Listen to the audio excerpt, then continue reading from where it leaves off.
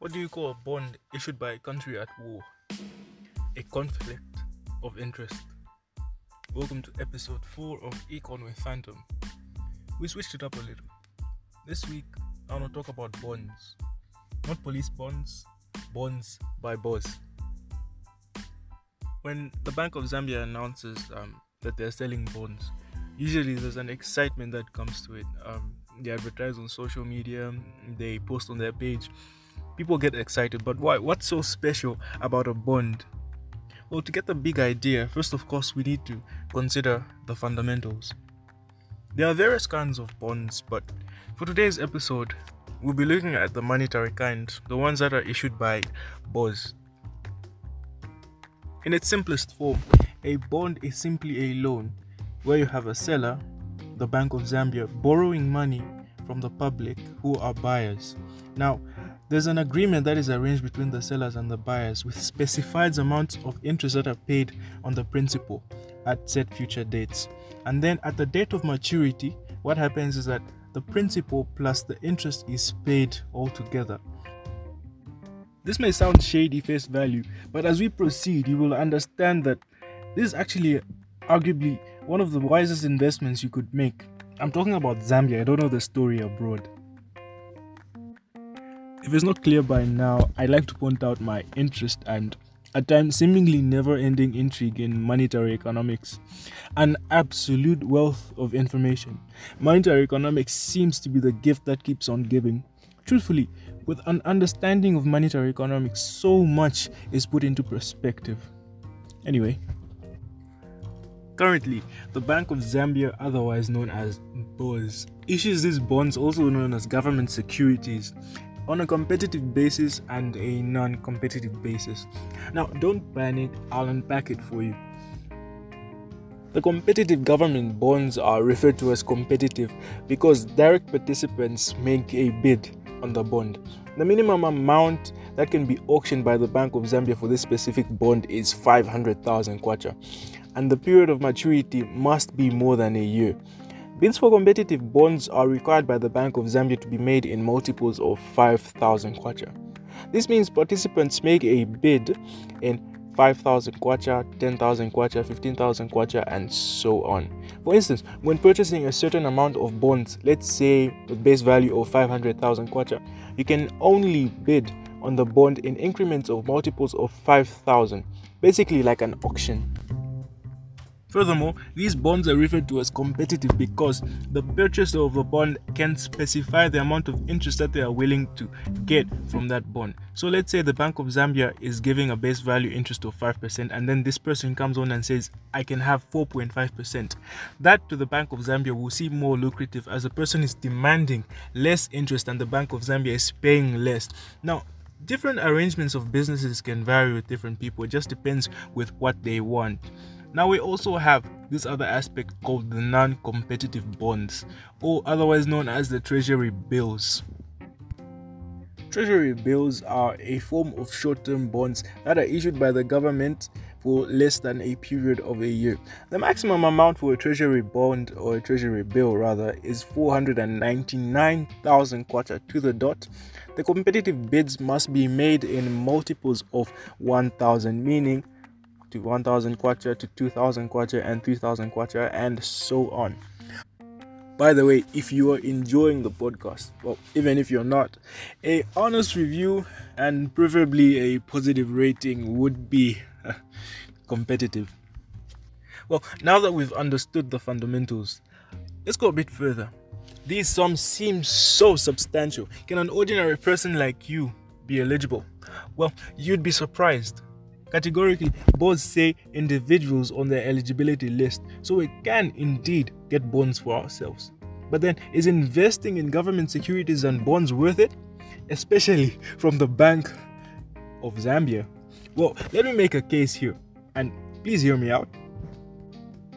The first and most undeniable point is the safety of such investments.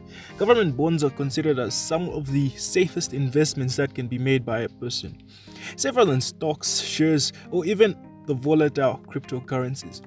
This is because bonds are backed up by a central bank, in this case BOS, which is owned by the government, backed by a government.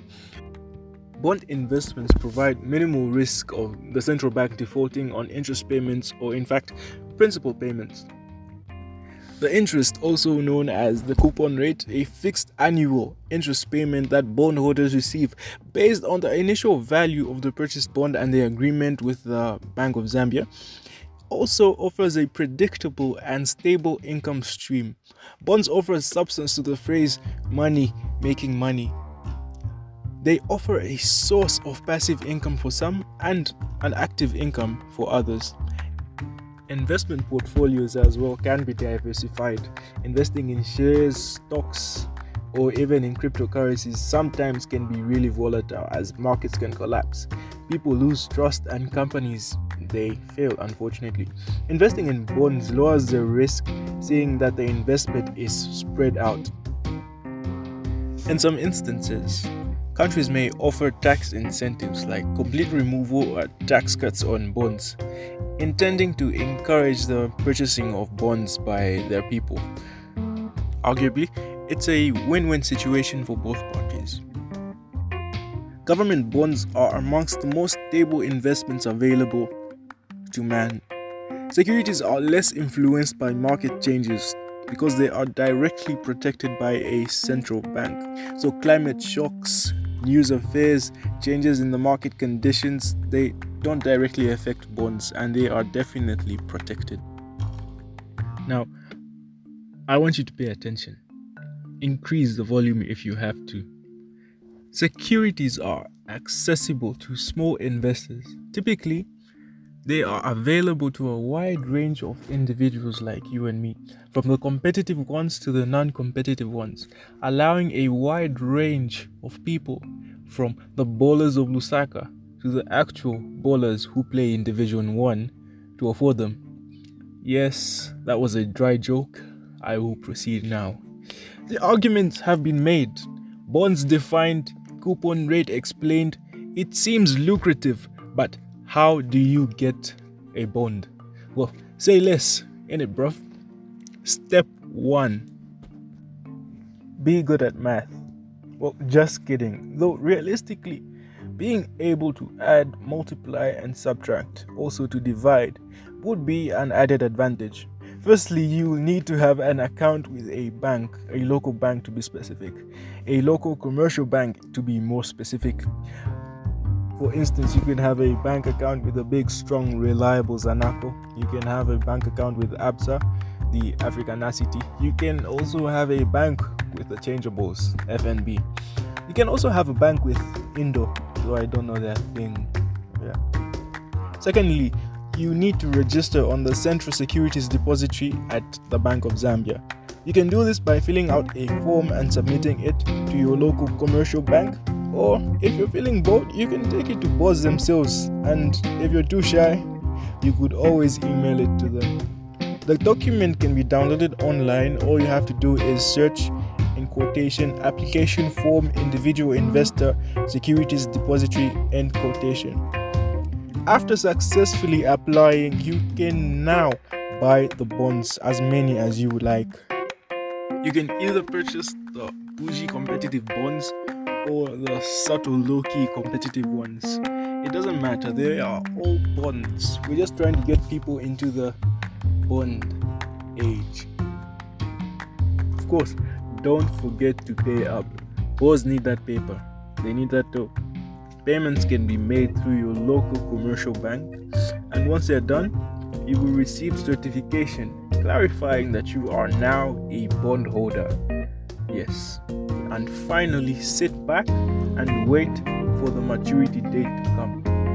BOS will pay out your bond face value plus interest on the specified date. Oh, can't wait? Well, you could always sell your bond to someone through your commercial bank or through a licensed broker. Yes, please, and do this legitimately through the clear market, not the black market. Do we have like a white market? Or please do comment and tell me if we have a white market. I'd love to know. Anyway, lingering thought. Why did you bother making this episode? Well, it's quite simple. You see, providing understanding ironing out misconceptions, moving people from a place of unknowing to a place of knowing is a goal of Econ with Phantom. So go out and buy bonds, make investments, learn to save, let your money work for you. It starts now. Cheers for clicking. Cheers for sharing your honest critiques. You guys have given me amazing responses, honestly. Making people know is the goal of this podcast. Well, until then, Sevenza. Understand the fundamentals. Phantom out.